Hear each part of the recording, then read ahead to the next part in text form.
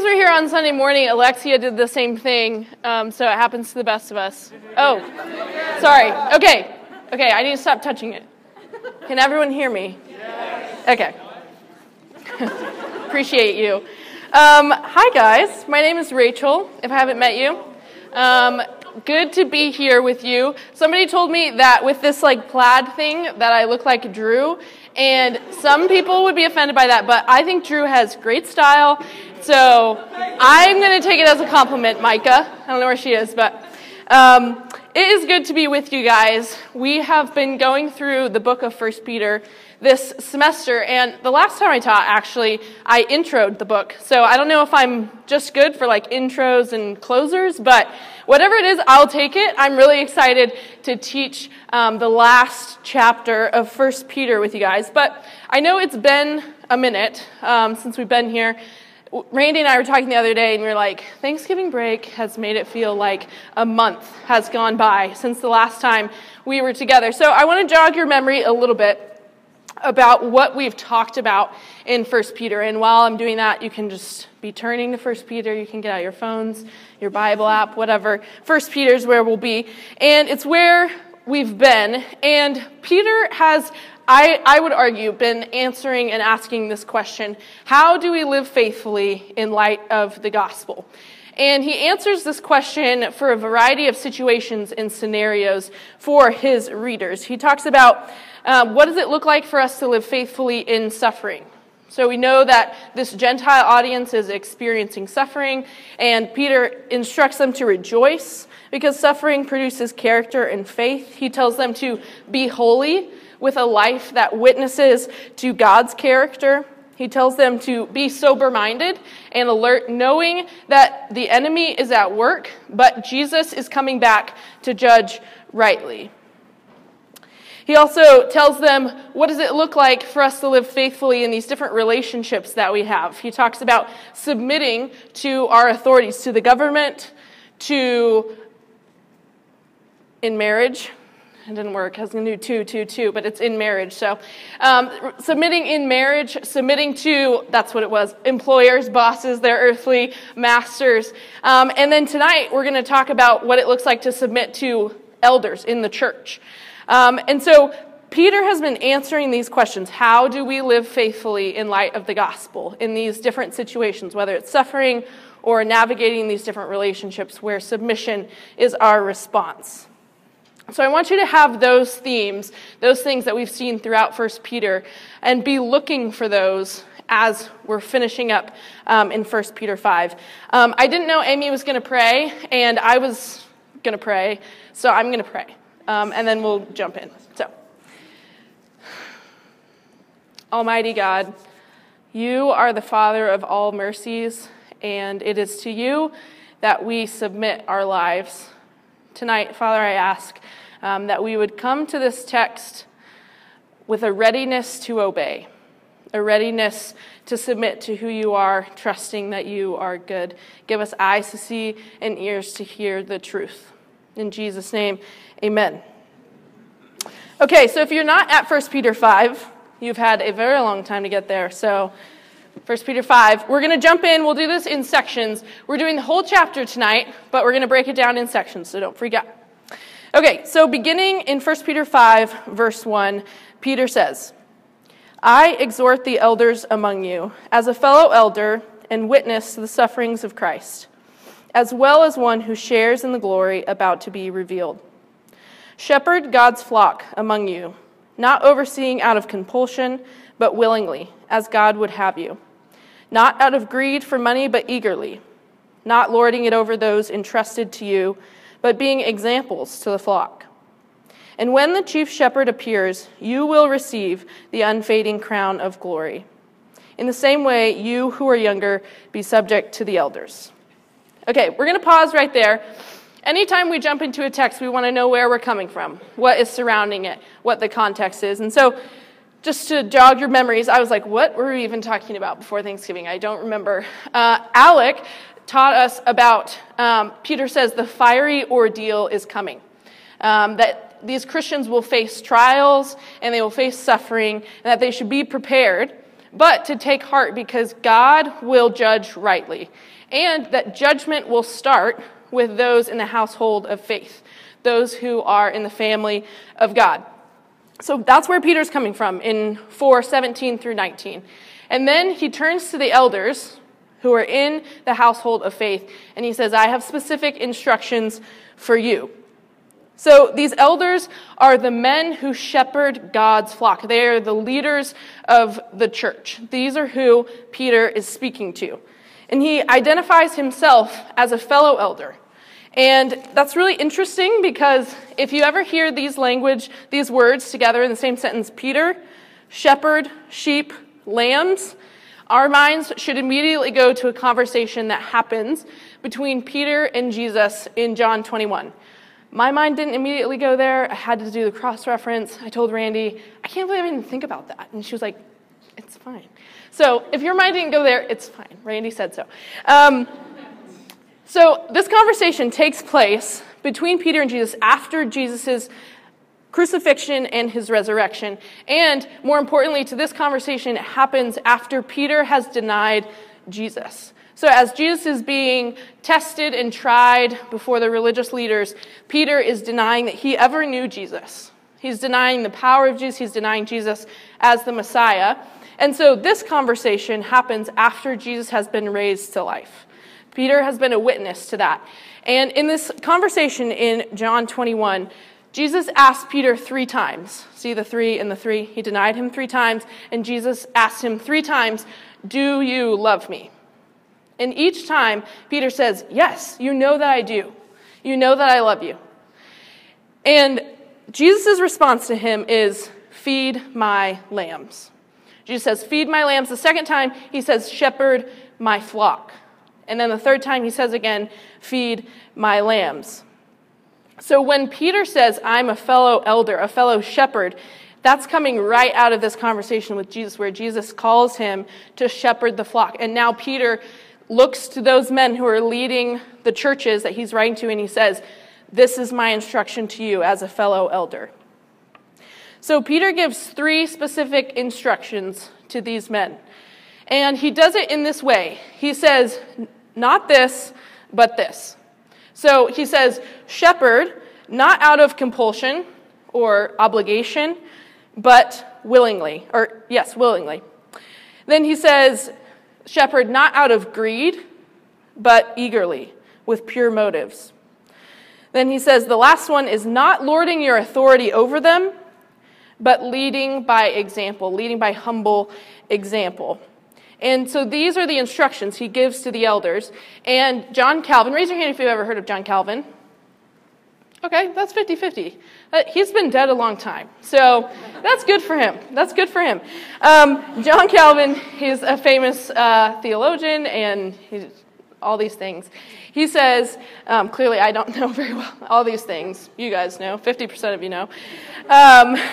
He identifies these 3 vices, if you will, these 3 sins that elders and church leadership need to watch out for. And we just talked about them, but this is the way that he classifies them. He says, sloth or laziness, doing things just because this is what I have to do. And it just sounds like a teenager getting ready for school. That's what sloth sounds like. Oh, do I have to do this right now? Are you sure? Like, okay, I'll do it just because I have to. That is sloth that elders need to watch out for. The second vice that Calvin talks about is greed. So seeking personal fame or gain or acclaim. I'm talking about the Baptist tradition. Making all those rhyme, you're welcome. So to watch out for greed. And then the last vice is lust for power. So seeking to govern by manipulation or politics or threats. And Peter says, do not lead this way. Don't do this, but instead lead diligently, not out of compulsion, lead willingly, not seeking selfish gain, and lead by example, lead with humility. And he says that the reward for elders, for faithful elders, is an unfading crown of glory. So the reward for elders is not in this life. It's not getting paid. It's not having people know your name or know who you are. The reward for faithful leadership in the church is an unfading crown of glory when Jesus returns. Their reward is eternal. So after speaking to the elders, Peter then says, to you who are younger. So this is a switch. He's talking to the elders, and now he says, to you who are younger. And there's some debate over whether Peter is talking about literally you who are younger, the youths, the young people. I can't take that seriously. Sometimes older people call us the youths, and I'm like, I don't know what that is. But is he talking specifically to people who are young in age? And is he telling them, like, hey, respect your elders, like, be respectful to your elders, people who are older than you? I don't think so. And I don't think so because the scholars who studied don't think so. I'm just going to be honest. Peter starts by talking to the elders, and then he turns and he says, to you who are younger, be subject to the elders. And he could be speaking specifically to people who are young in age, but scholars believe he's talking about everyone who is not an elder. Be subject to the elders. And what this means is that they are called to submit willingly to their authority as these elders lead faithfully according to the instructions that Peter has just given. Because these elders are following the chief shepherd, and we who are not elders, I don't think there's any elders in here, we are subject to the elders. And I don't think he's talking to just young people, but this one commentator was like, he's probably not talking to just young people, but it is young people who seem to struggle the most with submission. And I was like, that stung a little bit. I'm a young person, and he's right. Like, I'll just speak for myself. I tend to think I know what's best. And so I think Peter a little bit is like, listen, all of you who are not elders, you need to submit to the elders. And especially you young hooligans who think you know better, you need to submit to the elders. So I don't know. I think Peter would yeah, that's what I meant. So now he turns, he says elders, he says everyone who is not an elder, and now he turns and he says to all of you. So we're going to pick up in the back half of verse 5. He says, all of you clothe yourselves with humility toward one another, because God resists the proud, but gives grace to the humble. Humble yourselves, therefore, under the mighty hand of God, so that he may exalt you at the proper time, casting all your cares on him, because he cares about you. Be sober-minded. Be alert. Your adversary, the devil, is prowling around like a roaring lion, looking for anyone he can devour. Resist him, firm in the faith, knowing that the same kind of sufferings are being experienced by your fellow believers throughout the world. The God of all grace, who called you to his eternal glory in Christ, will himself restore, establish, strengthen, and support you after you have suffered a little while. To him be dominion forever. Amen. So imagine Peter is in a room like this. The elders are over here, and he speaks to the elders. He gives them instructions, and he said, everybody who's not an elder over here, be subject to the elders. And now he says to all of you, clothe yourself with humility. He tells them why they're supposed to clothe themselves with humility, because God resists the proud, but gives grace to the humble. That's a quote from Proverbs 3:34. And all throughout Scripture, we see this theme that God opposes the proud, but exalts the humble. That God sees the prideful from far off, and yet he brings the humble close to himself. All throughout Scripture, we see this theme. And there's something that God loves about humility. I think maybe it's because the humble trust in God, and God delights to be trusted in, like a good parent. Peter then says it again, in case you missed it. In verse 6, he says, humble yourselves under the mighty hand of God, so that he may exalt you at the proper time. Get that again, humble and then exalted. Casting all your cares upon him, because he cares for you. And it's important to note that this idea of humility is not passive. We don't just end up being humble people. We don't just drift towards humility. It's an active command. Peter says, clothe yourself with humility. That is something that we do. We clothe ourselves with humility. And then he says, humble yourself under the mighty hand of God. Both of those are active things that we're called to lean into. We're going to talk more about that in the second half. So now Peter switches. He says, be humble. And now he's going to give them a warning. He says, be sober-minded, be alert. That should sound familiar. He's said that before. Your adversary, the devil, is prowling around like a roaring lion, looking for anyone he can devour. So Peter tells them, you have an enemy. Be aware. Be alert to the attacks of this enemy. And Peter just gave us this imagery that we are God's flock. We are the sheep. And then he uses this lion imagery for the devil, for our enemy, for Satan. And I don't know if you guys have ever watched one of those like Planet Earth or Blue Earth.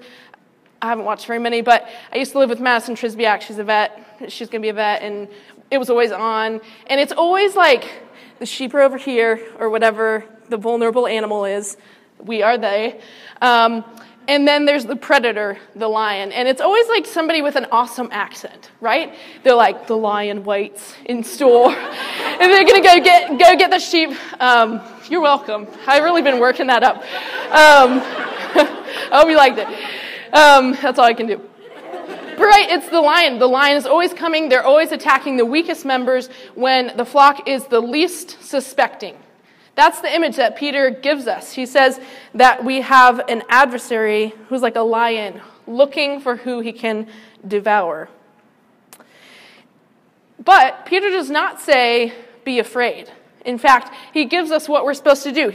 He continues in verse 9, he says, resist him, firm in the faith, knowing that the same kind of sufferings are being experienced by your fellow believers throughout the world. Peter doesn't say, be afraid of the lion, even though you are sheep. He says, resist the devil, standing firm, knowing that your brothers and sisters all over the world are experiencing the same suffering, the same attacks, as they are seeking to live faithfully in obedience to the Lord. And this section on humility and resisting the devil, being sober-minded and alert, is actually remarkably similar to another passage in James 4, and we would call this a parallel passage. In James 4, 6 through 10, he quotes the exact same, God resists the proud but gives grace to the humble. He quotes that same verse, and then he says, resist the devil and he will flee from you. Humble yourselves before God and he will exalt you. So if James and Peter are on the same page, we should probably get on that page. So the last part of this section, Peter now launches into this benediction-style type thought. A benediction is like a closing thought. Imagine you're at the end of church and it's like, and this is what I'm sending you out with. So Peter says, be alert, be sober-minded. The enemy is prowling like a lion, resist him. And then Peter says, look to God, the God of all grace. He says, the God of all grace, who called you to his eternal glory in Christ, will himself restore, establish, strengthen, and support you after you have suffered a little while. To him be dominion forever. Amen. We're done. I'm just kidding. It sounds like it though, right? It's like, yes, yes. To him be dominion forever. Amen. We're done. Hallelujah. But he's not done. There's some closing greetings, so he could have ended with a bang. He didn't. But essentially, he says, you're resisting the devil. You're standing firm in the faith. Look to the God of all grace. And God will do all of these things. It's like Peter's running out of verbs. He's like, he's going to restore you. He's going to establish you. He's going to strengthen you. He's going to support you. And I'm like, I think they're overlapping a little bit. And it's like when you're struggling to describe, God is going to do all of these things. He's going to restore anything that was broken or taken from you in suffering. That God will establish this idea of a position, that we are part of the royal priesthood of believers. In chapter 2, Peter says that God will establish our position. It says that he will strengthen us. God will overcome any weakness or inadequacy that we face in this life. He will support us. He will do all we need when Jesus returns.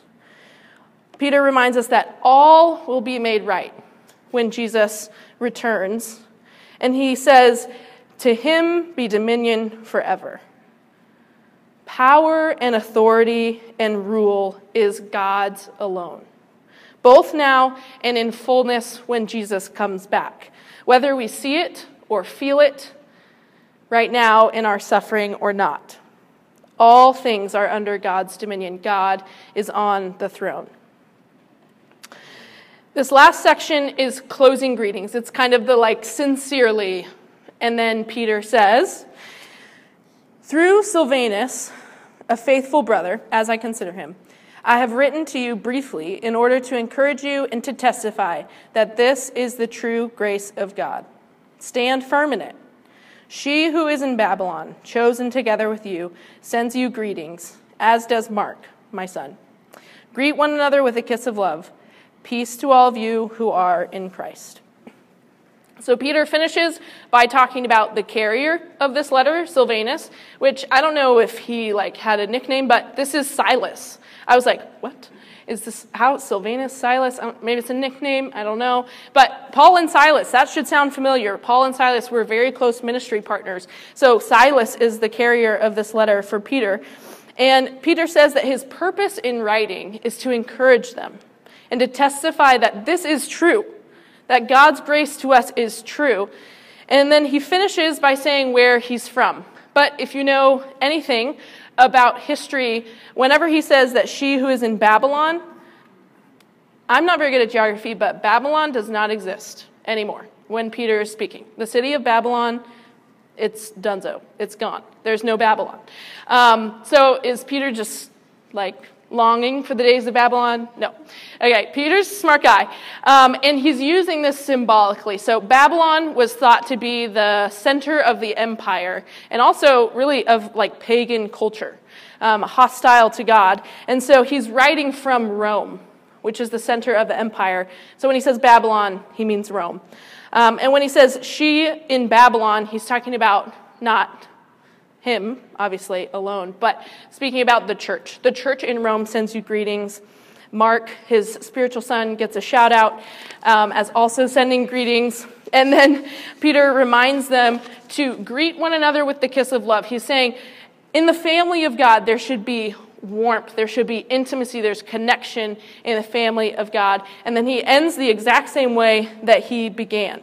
Peace to all of you in Christ. It should sound familiar because at the very start of chapter 1, he says, grace and peace to you be multiplied in Christ Jesus. I love when things just bookend like that. It's like, Peter, great job, dude. That's chapter 5. That's 1 Peter. We just finished 1 Peter. And Peter covered a lot of ground, right? If you're like, she's always just going so fast, and she gets to the end, and it's like, deep breath. Maybe it's just me running out of breath, but he talks about elders. He says, elders, this is how you should lead, in humility. And he says, all of you who are not elders, this is how you should be. Be subject, be humble. Then he says, clothe yourselves with humility. And then he says, humble yourself before God. And then he reminds us of the truth about who God is. So it seems like if Peter's asking the question, how do we live faithfully in light of the gospel? It seems like humility has a lot to do with that in 1 Peter chapter 5. So I want to ask this question and take a step back. What does it actually even mean to be humble? What does it truly mean to be humble? And why is this such a big deal for Peter? He talks about it over and over. He says it back to back. Bro, you just said that. We get it. Humility. Why is this such a big deal to Peter? So we're going to take a break. You guessed it. You're like, great transition, Rachel, ending on a question. We're going to take a break. So go to the bathroom, get a drink. We'll come back, and then we'll talk about that. She's going to answer the question for us. Yes. So glad you've been thinking about that question all of the break, right? Thanks, Alexia. Yeah, you should come. It's going to be really fun. So come to Winter Formal. Okay, so I'm prepping for the message. Get this in your mind. I'm in my office with Randy, dead ahead. We just look into each other's eyes, and I just glean wisdom from Randy. Just kidding. She wasn't there. But I was thinking about it. I'm prepping for this message. I'm like, oh, wow, this has a lot of humility in it. So I'm thinking about humility. I'm thinking about pride. I'm thinking about messages that I've heard about humility and pride. And all of a sudden, it was like, I don't know if it was the Holy Spirit, maybe. I probably wouldn't have thought of this myself, so definitely. I just remembered this one sermon. I have no idea how old I was. I'm going to go on the younger side because it's more embarrassing. So maybe I'm like 11 or 10. And I remember hearing this sermon and the pastor saying, watch out for pride. Watch out for pride. Check yourself on pride. And I remember thinking like, okay, I think I'm good. Like, I didn't say that out loud because, obviously, but I was like, you know, like, I think I'm good in this area, and I'm pretty humble for the most part. I mean, like, you know, like when I score soccer goals, like what am I supposed to do? Like, obviously I'm going to celebrate. But other than that, like I'm pretty good when it comes to pride. And I'm sitting in my office and I'm just thinking of that moment. And I was like, oh, 11-year-old Rachel. Because the irony of it is me thinking I don't have a problem with pride just showed the problem that I had with pride. Pride and humility has always been a challenging thing for me. You can ask my family about that. My mom has told me a lot of times, you're prideful. Stop being prideful. So it's a struggle. It's a struggle for me. And I think that actually I'm not the only one. I'm not just saying this to make myself feel better, but I think our culture actually struggles a lot with humility. Humility is not popular. Not now, probably not ever, but definitely not now. I don't think we would say, I really like prideful people, or I just love having arrogant people in my group project. No one would say that. But pride is kind of like a good thing right now. And I don't just mean in relation to Pride Month or things like that. I'm just talking about generally. I'm not going to get on a social media soapbox, but if you want to hear it, you just let me know, and I'll give it to you. As a former marketer, I have thoughts on social media. But social media is just an image curation factory. We get to pick what parts of us we want to show the world, the right angles, the right filters, whatever type of content you guys think is funny or inspiring, and I'm going to put that out there, and I kind of have this version of myself that people like, that they follow, that they share my content. And everything in culture encourages us to embrace who we really are, and you need to put you first, right? You need to take care of yourself. Because no one else is going to take care of you. You need to take care of yourself. And maybe that's true in some sense, but I saw this article title. Don't be fooled, I didn't read the article or anything. I don't frequently read Forbes magazine, but I just saw it, okay? I just saw it. And this was the title. Let me get this right. When humility gets in the way of your success. That was the title. That's why I didn't read it. But and who has time for Forbes? Come on. But I think that's the way our culture views humility. We see it as something that's going to get in the way of achieving true success or true value. It's something that could lead to you missing out, or worst of all, getting taken advantage of. That if you're too humble, you're going to miss out. And you're not going to make it. You're not going to be successful if you're too humble. And it seems like Peter has a very different understanding of humility than 11-year-old Rachel, maybe Rachel now, and culture today. Read this again. 1 Peter 5:5-7. We're not done reading. We're going to just keep reading. He says, all of you clothe yourselves with humility toward one another because God resists the proud, but gives grace to the humble. Again, humble yourselves, therefore, under the mighty hand of God, so that he may exalt you at the proper time, casting all your cares on him because he cares for you. So, Peter instructs us to clothe ourselves with humility and to humble ourselves before God. And he says that we should do this, casting our cares on him. So that's part of being humble, because God cares for you. I have never seen this connection before. Once again, I'm in my office. Randy's there this time. I'm reading a commentary, and this brilliant guy, he points this out. He says there's a connection between humility and understanding who God is. I was like, Randy, you have to listen to this quote. I was like, this is definitely going in the lesson after I'm done being convicted by it. And spoiler, it's in, but I'm not done being convicted by it, so you're welcome. But humility has something to do with understanding who God is. And if that's true, then it follows that the opposite of humility, pride, is fundamentally a misunderstanding and a mistrust of who God is. I'm going to tell you 3 things about pride, and they're going to be remarkably similar. So just keep your notes ready. That's the first one. Pride is fundamentally a misunderstanding and a mistrust of who God is. I'm not making this up. Think to Genesis 3. You can turn there if you want. If you're like, I thought of Genesis 3 and nothing has come to my mind. That's okay. I'm going to tell you what happens in Genesis 3. In Genesis 1 and 2, God creates. He creates a perfect world. He creates humans. Everything is right and good. There's no sin in the world. And Genesis 3, boom, we didn't even make it to 3. And it's Eve and Satan in the garden. Listen to this conversation. So God has given a command, and Satan, our enemy, our adversary, comes to Eve, and this is what he says. This is 3:1. Did God really say, you can't eat from any tree in the garden? Pause. With one sentence, one question, Satan starts to distort the character and word of God. In one question, he starts to cast doubt about who God is and what God has said. But Eve, she's not stupid. Contrary to popular belief, Eve is not stupid. She knew what God had said, and she actually tells Satan this. She says, we may eat from the fruit of the trees in the garden, but the fruit of the tree in the middle of the garden, God said, you must not eat of it or touch it or you will die. So Eve knows. She said, no, you're wrong about that. God said we could eat from the other trees in the garden, just not the one in the middle. And then Satan goes from casting doubt on who God is and what God has said, and he straight up calls what God said a lie. He said, no, if you eat from the tree in the garden, you will not die. Certainly you will not die. And in fact, if you eat of it, you will be like God. God is holding out on you. God is holding out on you. That's what Satan says to Eve. He says, you know what, Eve, you can't trust God.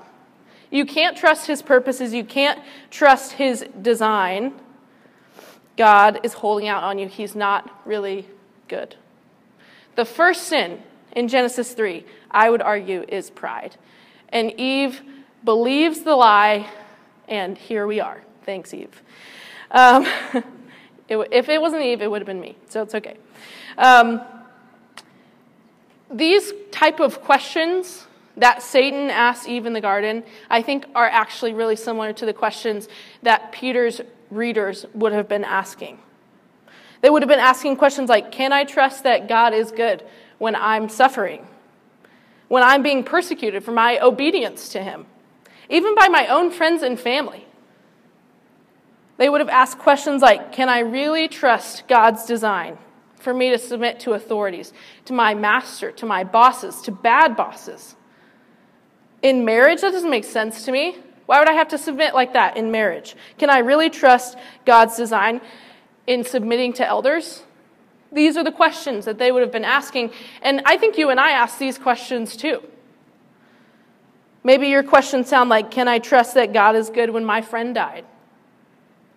When my parents are getting divorced? When my family mocks me for my faith? When I feel lonely? When I walk through depression or anxiety? Can I trust God's design for sexuality and marriage? It seems like no one else is on board with that. Can I really trust that? What if I'm missing out on the good life by obeying God and not partying and sleeping around? Is God holding out on me? Can I really trust God? And pride takes these questions, and like Satan said to Eve, he says, God can't be trusted. God is not good, and God will not take care of you. And this is why pride is a major misunderstanding and a mistrust of who God is. And when we have a misunderstanding about who God is, it infects what we believe about ourselves and about others with lies. This is the second thing. Pride is a misunderstanding of who we are. Because if we believe the lie that God can't be trusted, that God won't take care of me, the question that inevitably comes is, if God won't take care of me, who will? And the answer to that is, I will. I have to. If God won't take care of me, then I have to. And when we believe that lie, it plays out in our lives in a variety of ways. At least I've seen it play out in my own life in a lot of ways. Often I try to achieve my own worth or value or identity by doing things that I think others will affirm me in. I try to earn my identity because if it's me taking care of me, I got to make something of myself. I need to prove to other people I'm worth something because I have to take care of myself. It's me against everyone. Sometimes this lie plays out in seeking attention or affirmation from others, placing our identity in them, and we become dependent on other people for our joy and our happiness. And if it's me taking care of me, I got to lock down some people to help take care of me. And sometimes that manifests itself in manipulation or in controlling people so that they're affirming us or that we're in the relationships that we think we have to be in. Sometimes this lie plays out in isolating ourselves from ever truly being known. Because if it's me for me, and these people find out about my deepest struggle or the fact that I'm not all that I put out to the world, they're going to leave. And it's going to be me again. This is how pride, this misunderstanding of God, infects everything that we believe about ourselves with lies. And you can already see it. You can see the trickle-down effect. This is the third thing, is that pride is a misunderstanding of who others are. Because if I can't trust God to take care of me, and I have to take care of me, then other people are a threat. If I'm achieving my value and somebody else achieves something more, that's threatening to my identity. I need to achieve more. I need to get more money. I need to have a better job. Other people become a threat if I'm earning my own identity. We believe that others have to be the ones to take care of us. We become dependent on them for our own joy. And then when we experience relational tension or loneliness, it rattles us to our core. Why? Because we're believing lies about who we are, about who God is, about who they are. We believe the lie that we're just a burden to other people. That because I need to take care of myself, I can't ask for help. Because if I ask for help, you're going to have to help me, and who's taking care of you? I should be taking care of me. You should be taking care of you. There's no room to help each other if it's every person for himself.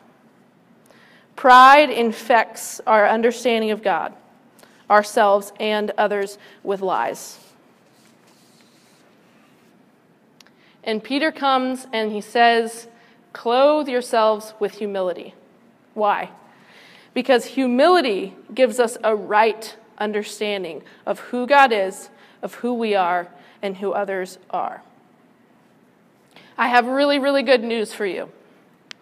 In Genesis 3, Satan was wrong. Satan was wrong. Because God can be trusted. He is good, and he will take care of us. And if you're wondering, Rachel, how can you say that? How can you say that I can trust God when I'm experiencing suffering? How can you say that God can be trusted when things are so hard? When death and suffering and brokenness exist? I can say that because he proved it to us in Jesus. Romans 5:8 says it this way, but God proves his own love for us in this, that while we were still sinners, Christ died for us. While you and I were rebelling against God himself, he was proving that he can be trusted, that he is good, and that he loves us because he sent his son to die for us. Jesus came and modeled humility unlike anyone ever will. This is how Philippians 2:5 puts it. Jesus, who existing in the form of God, did not consider equality with God as something to be exploited. Instead, he emptied himself by assuming the form of a servant. That should sound like, hey, elders, lead by example, don't exploit your power. Taking on the likeness of humanity. And when he had come as a man, he humbled himself by becoming obedient to the point of death, even death on a cross. Jesus, who is God himself, came and he became a man, not exploiting his power, but being obedient to God's will, even unto death. He came to pay the price for my sin and your sin. He died the death that you and I deserved. The creator of the universe, I don't know if you're getting this, the creator of the universe, the almighty God, the Lord of armies, the Lord of hosts, came and died. If that is not humility, I don't know what is. But not only did Jesus die the death that we should have died, but God, through Jesus, provided a way for us to have eternal life through Jesus' resurrection. And now those of us who have placed our faith in Jesus have the eternal hope of heaven. We can trust what Peter says, that God cares for us. God loves us. He is good. His plans and his purposes and his design are best. And we know that because he proved it to us in Jesus. Do you see how humility gives us a right understanding of who God is? And in the same way that pride trickles down, humility trickles down into how we understand ourselves. Because if that is true about Jesus and if that is true about God, then you and I have a new identity. Not one that we have to earn, but one that's been given to us. When we choose to follow Jesus, we are now children of God, part of the royal priesthood of believers. We don't have to earn our identities. We don't have to depend on the affirmation of others for our worth. We don't have to be afraid of being truly known because we know this, that we are loved deeply by the Almighty God. Others are no longer a threat. Our hope and our joy is not in relationships, a future marriage or friendship. We can be known and confess our sins to our brothers and sisters because our identity is secure in Jesus. We can trust that God is caring both for us and for them, so we can help each other. And it's only when we have this right understanding of who God is, who we are, and who others are, that we can truly be humble. As this is what Philippians 2, the first part, says in 3-5. Do nothing out of selfish ambition or conceit, but in humility consider others as more important than yourselves. Everyone should look out not only for his own interests, but also for the interests of others. Adopt the same attitude as that of Christ Jesus. Peter says, humble yourselves under the hand of a mighty God. We are called to cast our cares on him, our suffering, our anxiety, our questions, our doubts.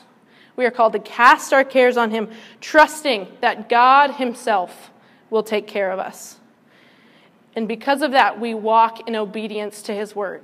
We trust his character and his word, whether we're in suffering, whether we're submitting to governments or employers, in marriage, to elders, in the Christian life. We set our eyes on Jesus. Because like Jesus was humbled and exalted and obedient, we trust that even as we live as exiles in this world, our humble obedience prepares for us the crown of life, unfading, unstained by sin and brokenness. And God will exalt us at the proper time, and it will all be worth it. It will be worth it. So humble yourselves before God, casting your cares on him because he cares for you. Father, I thank you for who you are, that you are the Almighty One, that we can trust that you love us and you care for us, that your purposes and your plan and your design and your word is best because of Jesus. Father, I pray that if there are people in this room who have not humbled themselves before you to recognize the truth about who you are as King and humbled themselves before you as children of the Most High King, Father, that they would humble themselves tonight and that they would experience the joy and peace that comes from knowing that you care for them. Father, I pray for those of us who have experienced this, who are following you, that we would come again to the cross, that we would humble ourselves, that we would bring our anxieties and our cares before you, that we would look to you, the pioneer and perfecter of our faith, and that we would trust you and walk faithfully until the very end, knowing that it will all be worth it. Father, to you be dominion forever and ever. Amen. We're going to sing together and turn our eyes upon the one who is worthy.